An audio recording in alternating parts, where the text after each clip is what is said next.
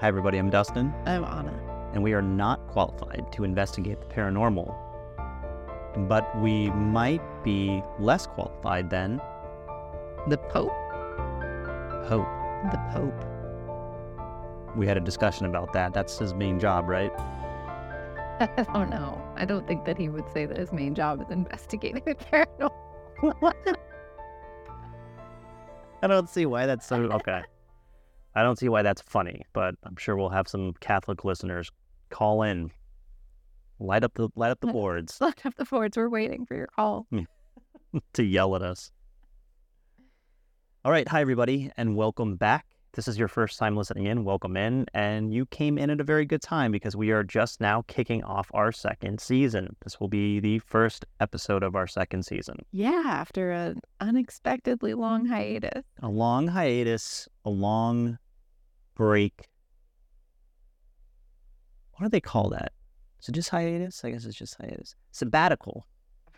Yeah, didn't you? A sabbatical implies you're doing something very productive Oh, it does? this time. Well, we were. Living life, Yeah. living our lives. Yeah. But anyway, welcome back. Or something deeply reflective. I think we definitely were. Oh, yeah. Life happened. Many, many unexpected things. And we're glad to be back. Speaking of life happening and many unexpected things, we both have COVID. So if our voices sound a little rough, give us a break. This is just how you know we really wanted to come back. Because Yeah. we could have had, it would have been reason number 99 to delay another week. And we didn't. We were like, we're doing this. We said Halloween, we're doing it. That's right. And here we are, very close to the actual holiday of Halloween. And as a matter of fact, it happens to be the subject of tonight's episode. Yeah. Halloween. So there's lots of things we can talk about. When it comes to Halloween, there's so many facets of it, I guess would be the way to put that. There's many facets of Halloween. Lots of, It's the night it's the most paranormal night, right? That's the idea. yeah, in like lay colloquial terms, the veil is the thinnest on Halloween. Not just colloquial terms. No. We're about to learn some history of Halloween tonight. I'm excited. So we're going to dive right in. There's going to be one story here, but it's kind of folklore-y. It's not like something modern that somebody's seen or something that's really been recorded. We're really talking about folk tales, and I know we did this with Copenhagen, although the episode for Copenhagen hasn't come out yet. So keep subscribed or whatever it's called. Isn't that what it's called? Keep on, hit that subscribe button. Smash that. Smash that like button. Okay. Copenhagen's coming out soon. Yeah. All right. Anyway, so this is going to be a little bit different where we're going to talk about kind of the history of Halloween. I'm going to tell you some stories about the history. And then I will tell you one folk tale because it's my favorite folk tale pertaining to Halloween specifically. And is it paranormal? Oh, yeah. Oh, good. As paranormal as the Pope can get. And because it's such a broad topic, I didn't really prepare or do much psychology research for this one. Welcome back to our first episode of the second season. We didn't do really any research. It's not really like any of our other episodes, but welcome back. And we hope you enjoy it. I think it's good to preface it with that in case this is anybody's first episode. We like to bring our respective expertise to looking at the non-paranormal side of the paranormal. Yeah. You know what? And to be fair, for the most part, we do that. Yeah. But we are coming up on the most playful, possibly the most truly paranormal night of the year. And so, you know what? We're going to be playful and we're going to be paranormally. Yeah. I love Halloween. So Yeah. I'm not unbiased. Yeah, no, I think it's both of ours favorite holiday. I think what sucks about it is that like for Christmas, you get like a week off of work in the Right, States at right. least. Not really. I mean, most people still have to work. They probably get like one day off or whatever, but Effectively, stuff shuts down. stuff shuts down. Yeah. But for Halloween, people are just like, well, I know. It falls on a Tuesday and it's like, yeah, whatever. This year it's on a Tuesday. School's not even canceled the day afterwards, so kids don't get a break. Like, that always made me mad when I was a kid. But anyway, so, right, we're not necessarily going to get as sciencey in this, but we are still going to talk about some of the aspects because history is just full of them, yeah. And of those truth bombs. Yeah, as I didn't know when you said Halloween is the topic, like, I don't know if we're going to talk about, what do people experience more, quote unquote, paranormal things on Halloween night, or if you wanted me to dive into why do people love to be scared, like that, some of that we could talk about too. Yeah. I think maybe a little bit of column A, a little bit of column B, but let's dive into these stories and let's see what you think, what your doctor brain thinks of. Tell me a Halloween story. In the shadowy mist of history, long before Halloween became the festival of costumes and candy, there was Samhain, an ancient Celtic festival from which many Halloween traditions are derived. The tale begins as the last leaves of autumn swirled in the crisp air in the pastoral lands known as Ireland, Scotland, and the Isle of Man. The Celts, right? I think so. It's not Celts. No. It's not a basketball team. I should probably know that. It's only the Celtics with the basketball team. The Celts, a people both hardy and mystical, mark the end of the harvest season and the onset of the cold, unforgiving winter with a significant celebration, Samhain, which commenced on the night of October 31st. It was a time when they believed the veil between the living and the dead thinned to its sheerest, allowing spirits and fairies to traverse into the mortal realm. So you see, it's what they believed. I guess because the cold was coming. The cold comes from the spirit realm because it's cold and the dead are cold. Well, that's a good question. Like, why would it be at this turning point in the seasons? Leaves are dying, trees are dying. Like, it's like, oh, the cycle of life is happening again. Yeah. That's my guess. My thought is that those two particular seasons do demarcate a transition from life to what would be perceived as death, watching leaves fall. Yeah. And then then you start thinking about death, and you start thinking about the afterlife, and then it's the veil thing. They lit great bonfires, their flames leaping towards the darkened heavens as if to ward off the chill of the coming months. These fires were beacons for the souls seeking their way back to the land of the living, to visit the homes they once knew.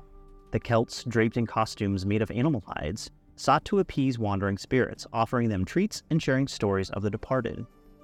Druids, the priestly class, for those of you who don't know who the Druids were, presided over these communal fires, casting bones of slaughtered livestock into the flames as an omen for the future, a practice that would later evolve into what we know as bonefire or bonfire. So the bonfire is a Halloween tradition. They read the patterns of the remnants to predict the fortunes of those gathered, their voices rising and falling with a cadence of ancient rituals. As dawn broke and the first day of November arrived, the festivities would end, but its influence would echo through the ages. In the centuries to follow, as Christian traditions melded with pagan customs, and saying that they melded with them is a very kind way of saying that, it's not what happened, Samhain transformed, taking on new shapes and names until it became the Halloween we recognize today. The ancient Celts could never have imagined that their solemn festival would one day morph into a night of merrymaking and mischievous delight for children and adults alike.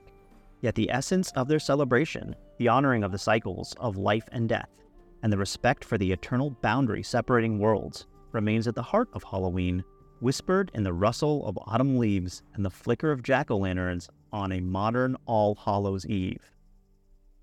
And that is the beginning of most of our traditions when it comes to Halloween. Now I'm about to jump into the Christianization or the Catholicization of Halloween. That's it. So far, though, that's really interesting. That was just a very condensed piece of it, and you touched on a lot of the elements of the modern traditions of Halloween. Mm-hmm. But from the gathering at night, I think being the base, all the Halloween stuff happens at night, and then the trick-or-treating, which you said was reflective of they used to make offerings to the spirit, right, to help them guide them along their way. I think it's like to guide them, but then also to be like, hey, if you want to cause mischief, it's almost like the trick or treat, right? Yeah. So if you're going to cause mischief, here's some candy, leave me alone kind of thing, or here's a treat, leave me alone. Yeah, and I thought there was a piece of what I loved about what you said is the spirits of the loved ones, and right. It was designed to make contact with them on the night when the veil is the thinnest, so people, right. It makes sense that people would have a motivation for being out, because I had heard that there was an element of the costumes had to do with, well, on this night when the veil is the thinnest, there are also some evil spirits or right. demons Oh, I think like so. Yeah. monsters. And so Yeah. if you're going to be out, you need to disguise yourself amongst them, but while also then trying to connect with your loved ones. It's really interesting. Right. I mean, you release that veil, you thin the veil, and everything's there. Yeah. It's not all. But I'm not sure. I don't know much about the Celts. I don't know if they, like, demons are almost, I know Hindu, there are demons in Hindu religion, but like, I almost feel like those demons are just spirits who might have a little bit of a mischievous thing. It's not quite as serious as the Christian religion, So in the where a demon is like a foot soldier of Satan. Yeah, Right? I think Like you're they're absolutely right. only there to cause havoc. In pagan and Druidian belief systems, was there as a strong of a fear of evil? Right. I don't I know. don't know if things were seen in that Yeah. dichotomy as much as they are in Christianity. Right. That raises a really good point that maybe the costumes and the fear component of Halloween came in more with the Christianity. Like, I could see the Celts because they were kind of very naturalist, right? So they believed that like nature was like like their thing. So fire would be a demon, right? Because it can destroy, but also it keeps us warm. Yeah. And it cooks our food and all kinds of other things that fire does. But and the jack-o'-lanterns is like a more of like a harvest connection with the fall that I would think too. yeah, well, actually, that's the story I'm going to tell is okay. where jack-o'-lanterns come from. As you mentioned, like modern pieces. So I love that. Another piece that made me think of that theme across various world religions of maintaining contact with your loved ones in the afterlife, either to help them move on or to honor them, is getting worldwide. So you see that in the pagan beliefs that you're describing. You also see it in like Tibetan beliefs. You see it in Buddhism. You see it in Central and South American belief system, Santeria, and then like Catholicism that came in there too. People might think of like the Day of the Dead that we could talk more about another time, but I love that kind of like human theme of connecting with loved ones to help them or to honor them. Right. And you've talked about psychologically how people who have just suffered loss often see the loved ones that they lost. Yeah, have visions, perceptions, dreams, or fleeting, like, oh, somebody walks by and it looks just like them. Yeah. And then and we don't know why. And maybe this is because that happens psychologically with us. And so they're still around, like they're trying to find their way home. Yeah. You know, we need to let them know. We need to help them, and we need to let them know. Yeah, I think as thematically as humans, it's that grief is part of human nature, as part of like just what do we do with this loss, and how do we relate to that love that continues for the people in our life. Yeah. So are you ready to hear the Christian injection? It put it very nicely that, eventually Christians came in and wrapped up this pagan tradition in a big warm hug. That's not quite how things worked. No. The Christian church the Catholic Church came in and raped, pillaged, and plundered, and then stole everybody's religious things to better assimilate, religious holidays to better assimilate other traditions and other things. The appropriating of those traditions, right? Whether through violent or mandating needs or policy or just gradually over time. Right. Here is how the Christians or the Catholic Church kind of mixed all these together and how this whole thing comes about to now be the modern day Halloween that we know. In the tapestry of history, where threads of ancient traditions intertwine with the spread of Christianity, there emerges the Christianized commemoration of Halloween. A lot of C's in that sentence. The story unfolds as the early church sought to supplant pagan rites with Christian feasts, weaving a new narrative from old customs. In the 8th century, Pope Gregory III designated November 1st as a time to honor all saints and martyrs. The sacred feast, known as All Saints' Day, was also called All Hallows' Day, with hallow meaning holy or saintly. The evening before, therefore, became known as All Hallows' Eve. Makes sense. As the sun dipped below the horizon on October 31st, the villages and hamlets across Europe would stir with preparations, not for pagan festivals, but for the hallowed vigil. The devout lit candles and said prayers for the souls of the departed, a contrast to the Celtic bonfires that once burned to ward off the cold. The Christians, clad not in animal hides but in simple garb of piety, attended church services and visited the graves of their local loved ones, leaving offerings of food and drink. It was a solemn remembrance of those who have passed, but also a celebration of the heavenly saints. The poor, in a tradition known as souling, would go from door to door offering prayers for the dead in exchange for soul cakes. So it's like caroling. Like it's like Waffling. we do this. Yeah. So it's okay. You go like door to door to get some liquor. Go. With wassailing, right? Mm-hmm. It was great. I was like, wait, I don't know that song. Here we go, a wassailing, something, something, something. Yeah, I don't know.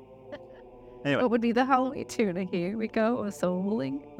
So you know me, you know that I love cooking, I love baking. I do know you. Had to look up soul cakes. Okay. I found the traditional recipe for soul cakes, which included powdered sugar. And I said, hold on a second. There is no way that powdered sugar existed when this tradition And that was poor going people on. had it. And the poor people had it.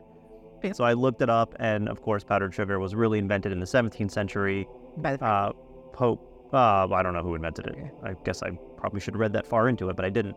Pope Gregory III was 700. So a little far off. When did you say again that this was declared? Pope Gregory III declared it, and I just said he was 700 AD. Oh, I thought you were saying he would have been 700. Wow. Okay. No. Nope. This was in 700 AD. Yes. Wow. Wow. Yeah. So around the time that the Catholic Church had been around for 680 years, something like that, like pretty close to it, right? We're not quite sure when that. I mean, I think it was 40 to 70 years after the. No, Christ was born in 0 AD. We think. Yeah. I think it was 20 to 50 years after his death that the church was truly formed. Right. Right. Yeah, it's hard for, I think, for many of us and Americans to fathom 700 AD. Right. Yeah. Where were we? Soul cakes. So soul cakes. I'll have to keep digging. I really do want to find like a traditional recipe for that. I will, but I get the feeling like they're not going to taste very good because what did people have in 700 AD to cook with? Grain. Yep. Great. That's one thing. So they would be. I mean, bread's cool.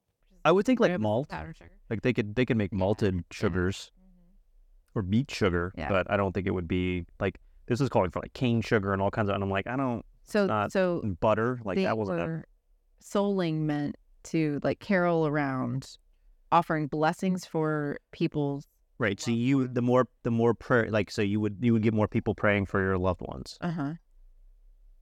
Anyway, if I find a recipe that I think is a true traditional one, I will make them. Yeah.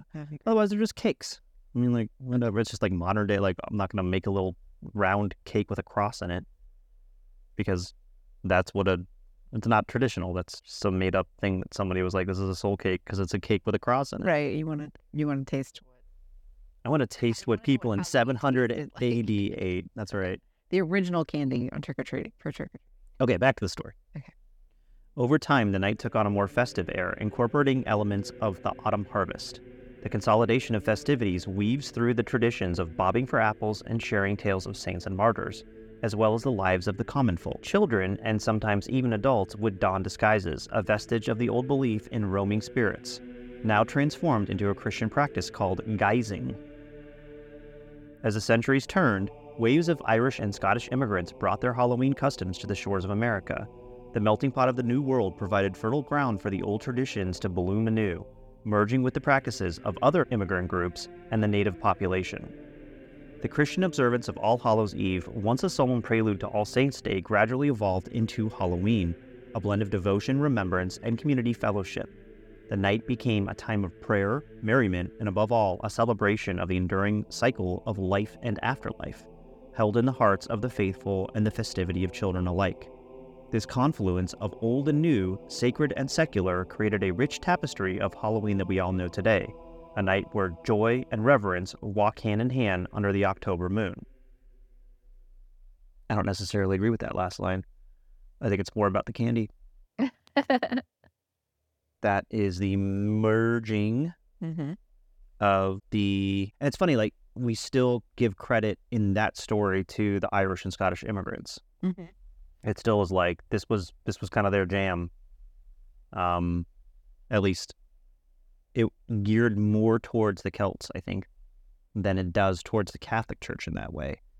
Where, sure, the Catholics are like, well, no, you can't call it, Samhain anymore. You have to call it All Saints Day. But you can still have it and still do a lot of the same things you did. Yeah. It sounds like their traditions were the ones that kind of survived. And my next story is actually proof of that. But before I get into my next story, any thoughts on what I've talked about?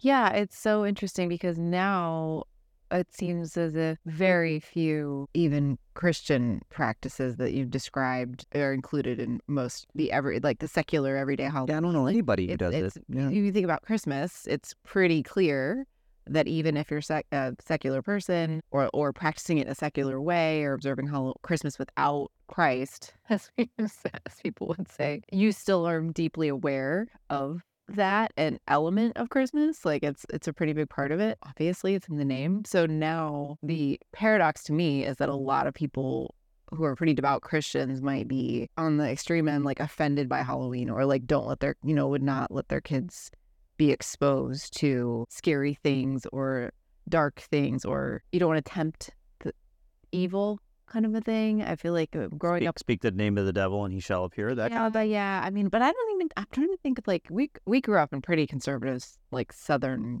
Baptist and Christian area of the United States, and I had friends whose parents wouldn't let them read Harry Potter or like look at any secular stuff or music. Friends, I had family members who wouldn't do that. Yeah, but I didn't have anyone who wasn't allowed to celebrate Halloween. It's interesting because even though I did almost all of those Christian elements you described of the prayer and the honoring of the Catholic elements, honoring saints, like that's pretty much not.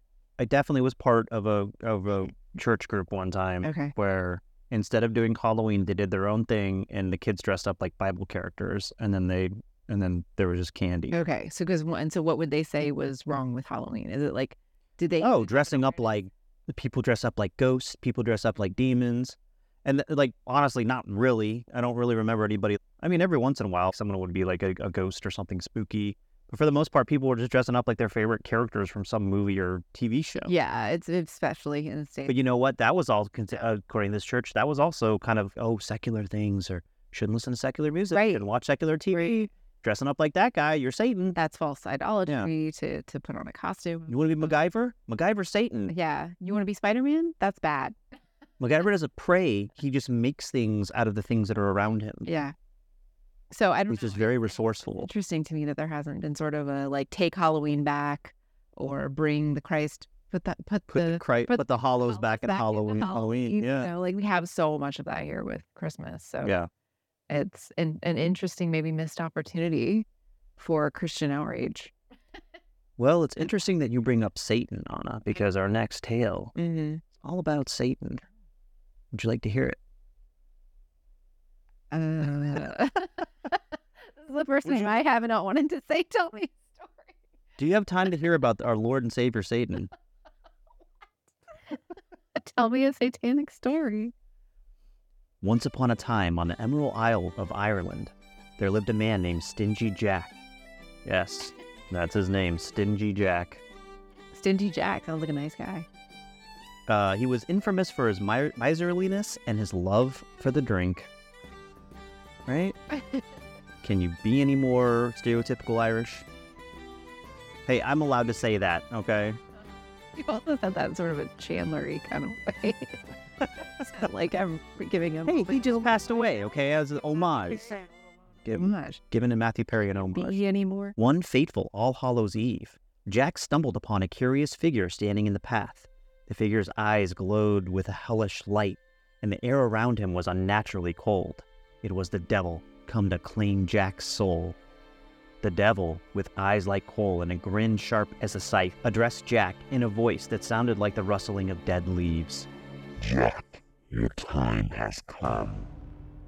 Well now, if it isn't the Dark Lord Satan himself, Jack slurred, a crooked grin spreading across his face. You've caught me, but wouldn't you agree that a man's entitled to one last drink before his eternal damnation?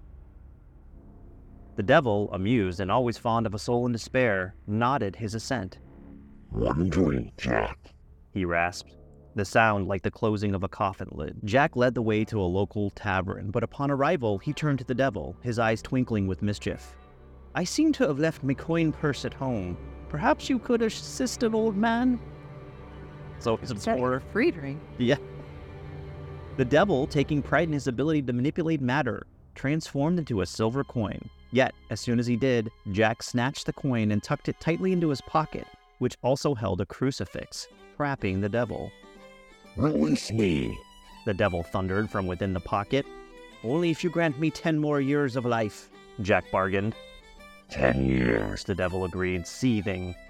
and then your soul is mine. 10 years to the day, as Jack was again wandering the countryside, the devil appeared. But then why is that? Okay. Questions here. If you know something's coming in 10 years, why are you wondering? So this drunk Irish dude is just wandering around the countryside all the time? I don't know. Anyway. So he's stumbling home. Okay. He's stumbling home. Fine. Okay. He's wandering around. So the devil appears. Time to go, Jack. He said, his voice a promise of darkness. Jack looked up, feigning surprise. So soon? But before we depart, might I trouble you for an apple from the tree? The devil, seeing no harm and eager to conclude their business, which why wouldn't he see any harm at this point? Dude's already fooled him once. Just grab him. You're the Lord of Darkness. Just grab, okay. Yeah, this is I'm not impressed with Satan's abilities Yeah. at any point during this. Why So would you far, turn your entire self into a coin? he's been fooled by a drunken man twice now. Well, okay, we haven't gotten to the second part. But as he did, Jack carved a cross into the trunk of the tree, trapping the devil once again. How dare you? Roared the devil as he realized the trick. One more condition, Jack called up at him. You never take my soul to hell. With no choice, the devil snarled his agreement and was released. When Jack's life finally did come to its natural end, he found the gates of heaven closed to him, as no soul as deceitful as his could enter. Desperate, Jack turned to hell, only to find that the devil kept his word. Jack would not be allowed to enter the depths and claim his place. Doomed to wander the earth, Said the devil. without a place to rest your head. Then give me light, Jack pleaded, to find my way in the dark. The devil mockingly tossed Jack an ember from the fires of hell that would never burn out. Jack placed the ember in a carved-out turnip, his favorite food, which he used as a lantern to light his endless wandering. The Irish began to refer to this spectral figure as Jack of the Lantern, and then simply Jack-o'-lantern. On All Hallows' Eve, the Irish would carve their own versions of Jack's lantern, placing them in windows or by doors to ward off evil spirits like Jack, or to keep other wandering ghosts at bay. When immigrants from Ireland and Scotland brought this tradition to America, the native pumpkin proved a larger and more accommodating vessel for the glowing coals, and so the pumpkin became the jack-o'-lantern we know today. Every Halloween, these flickering faces remind us of Stingy Jack's eternal roam, a story of a man who tricked the devil, and in doing so, condemned himself to haunt the night with only his dim lantern to light the way. I love this story. Yeah, what do you love about it? First of all, I don't know how much of our audience is Irish or of Irish descent, but I am, and there are just certain themes within my family that I kind of get, and one of those themes is that Irish have what they call the gift of blarney, right? They have the gift of gab. They have the ability to talk their ways in and out of any situation. Mostly it's into situations with my family, but I do feel like this is one of those cautionary tales where it's like, yeah, you might be able to talk the devil into doing anything you want, but you shouldn't, because these sorts of things, this is like a cautionary tale. Yeah. Right, where they're very crafty sounds negative, and it sounds, what's the word? Like I'm making fun of the Irish or something like that. But I'm not. It's cunning. It's something there's something about the way that specifically the Irish can talk. Charming, I think would be a good way to put it. But also it can get you into trouble, right? And I think that's what's going on here. Also, don't drink, right? Don't drink so much, Yeah. right? That's a big theme here. But that this guy was so, like, even drunk, he was so crafty in being and charming to be able to fool the devil twice. Which, like you said, like during it, it was like, this isn't. I don't have very much confidence in Satan right now. Which you shouldn't have confidence in Satan at all, right? Oh, no, I'm not. Just not impressed with his trick. He's supposed to be the ultimate trickster. Right. I thought that's what the lore is. But no, it's Jack of the Lantern, and then we all kind of celebrate him. You Yeah. know, we all carve these pumpkins, and And the tradition to carve them themselves is to keep the spirits away, including spirits like Jack. Yep. Okay. but I think it's more to, you know, I don't want to say the truth of it, but it's more to be able to tell a tale and to Yeah. spread that and be like, that's why we carve these turnip. To keep And- warning kids about. Yeah, and it's so interesting to me that it's like a turnip. You know, it was traditionally a turnip. Do pumpkins still grow in Ireland? Now, I mean, now I'm sure they have them. So you know what? They do, but I'm pretty sure that pumpkins are, I don't want to say tropical plants, but they definitely grow a lot better in warmer climates. But there's a whole history there about why we eat pumpkin pie instead of sweet potato pie, because there was a war, because of the Civil War, and like there was this like whole thing where pumpkins grew in the north, sweet potatoes grew in the south. Traditionally, sweet potato pie was what we ate, but then kind of as a middle finger to the south after the Civil War, we started eating pumpkin pie instead. Ah. Anyway, sorry. History and tradition. Yeah, sorry. So interlinked. That's my my culinary fascination coming out again. I love it. I asked about the pumpkin. And the soul cakes. So we got soul Yeah. cakes, pumpkin pie, all kinds of stuff going on here. But anyway, yeah, no, I love this story. I think it's just so cool, and I think it's so cool that it's something that we still do, that everybody does. And no one knows why. And it's most based off of, I don't think anybody knows why. And I think it's also cool that it's based off of Irish traditions, which in America, at least, the only thing we really know about is St. Patrick's Day. Yeah, Right? it's interesting to me that what we're speaking to is that Halloween may, in fact, be as Irish in origin and even earlier Right. Irish history than Right. St. Patrick's Day. It's just so neat. Yeah. It's so cool. And I should also caveat that the Celtic origin story is but one of many possible origin stories for Halloween. Yes. And There are many other, like, you know, ancient Asian, ancient Middle Eastern, ancient other cultures who American. Yeah. that do other things as well that are they're very closely linked to this. But Yeah.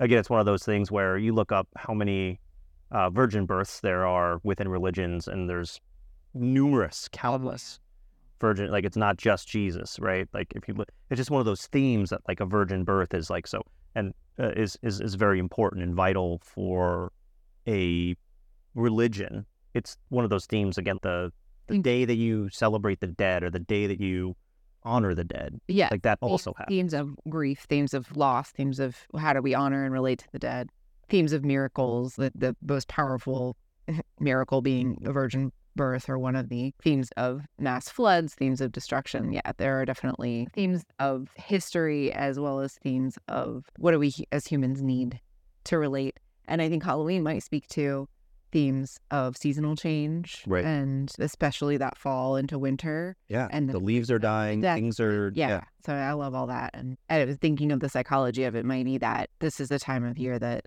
people are reflecting on those things and might not even notice that we have that need for a demarcation of the seasons, that this is just one that's really, when we know winter's coming, and that comes with so much, but no, a Game of Thrones reference intended, but that especially in North America, a lot of that preparation and storing up for winter and all that's going to come, all the work, and that harvest transition. We need celebrations. We need things that make us feel cozy and warm and Yeah. have fun doing that. And even more topical, you and I are both riddled with a virus right now. Yeah. We have vaccinations now. Mhm. We have Tylenol and ibuprofen. Uh-huh.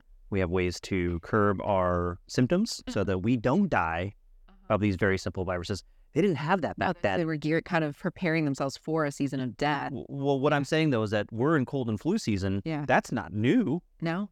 cold and flu or virus season or whatever you want to call it, like it probably happened around October. It probably happened in the same time frame. That's not anything new. That's part of humanity. Viruses have been around since humanity probably. We knew you were going to lose people in the winter. Yeah. Whether one reason or another.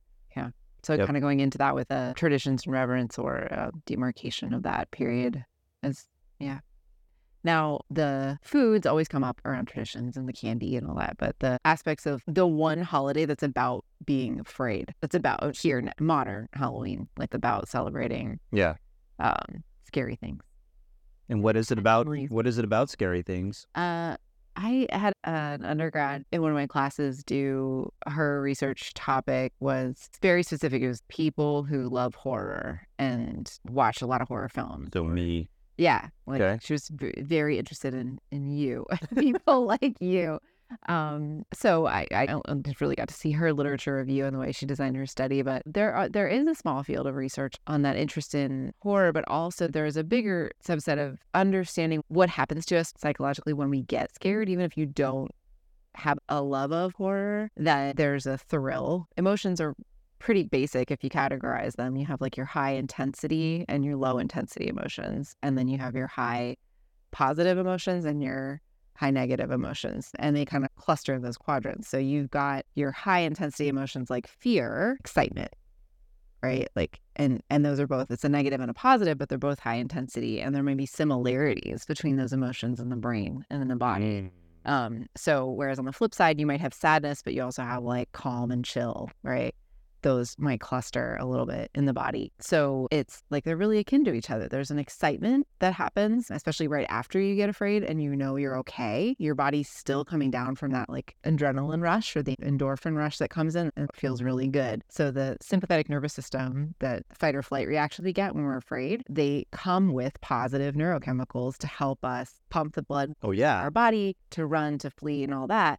Those same neurochemicals and same muscular systems get activated when we're dancing or playing or having fun. So it's especially when you know you're not in real danger, but when you feel it for just a brief second, you're going to get that really intense spike of those same neurochemicals and then the endorphins and the dopamine after when you know you've survived. So there's a rush that feels really good to be scared and to survive it and to know you're actually not in any danger. People who may have a horror interest might like to feel kind of sensation seeking more often. Okay. So I just need to take up skydiving to get over my love of horror films. Well, you have to ask yourself which is less harmful. And I think that's where Sitting on my fat ass watching a horror film. I think I've worked, so I more so than that body of literature, I know about, trauma and stress and all that, but I also know about helping people sleep. And you have patients who would be like, what do you do at night? What are you into? And they have insomnia issues, and here they are like, I like to watch horror movies, and I'll watch horror movies like into the night, and they're like, it doesn't scare me. Up here in your brain, it's fake and you just like these movies, but there's a part of your body that still might be getting activated that is pumping adrenaline or stress chemicals that make it hard to sleep for a few hours.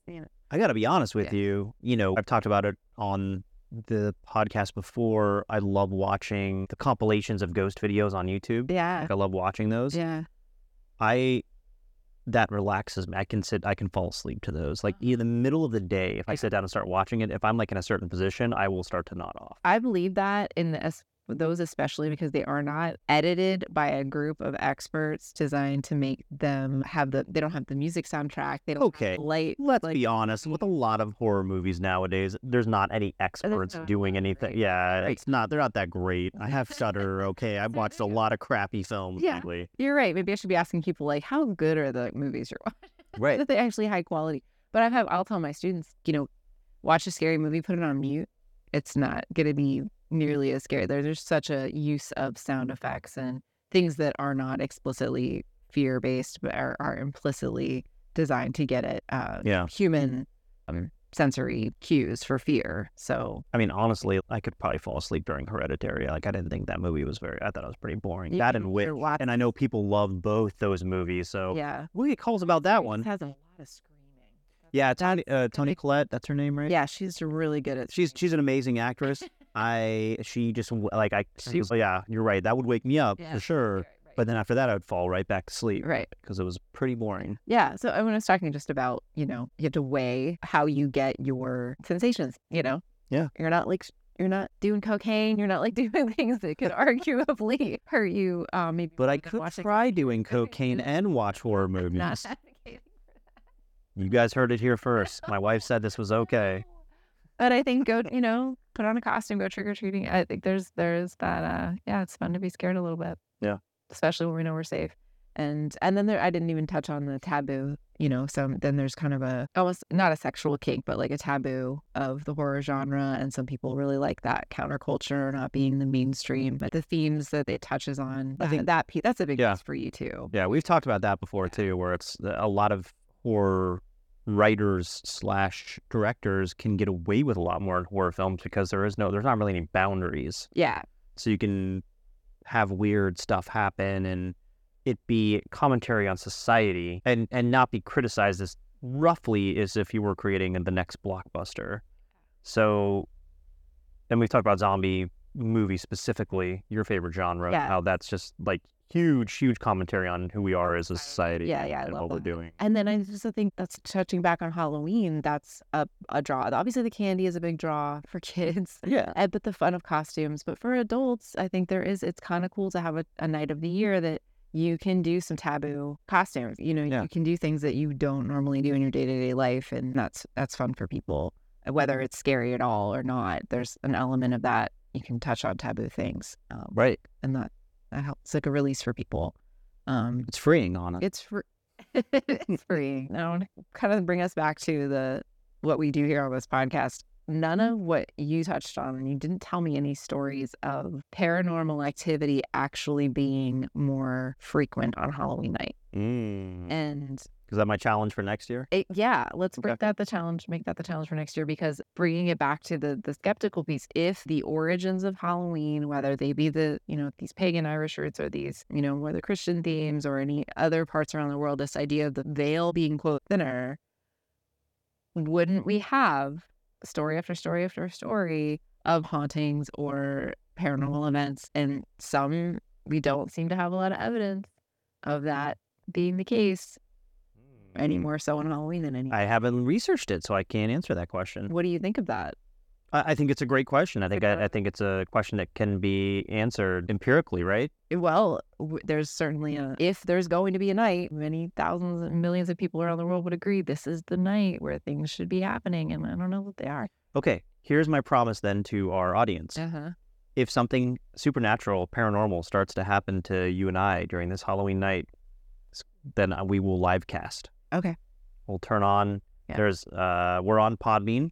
I think there's a way to do a live cast on Podbean. I'll figure out how to do that, and if it happens, then we'll jump on. Okay.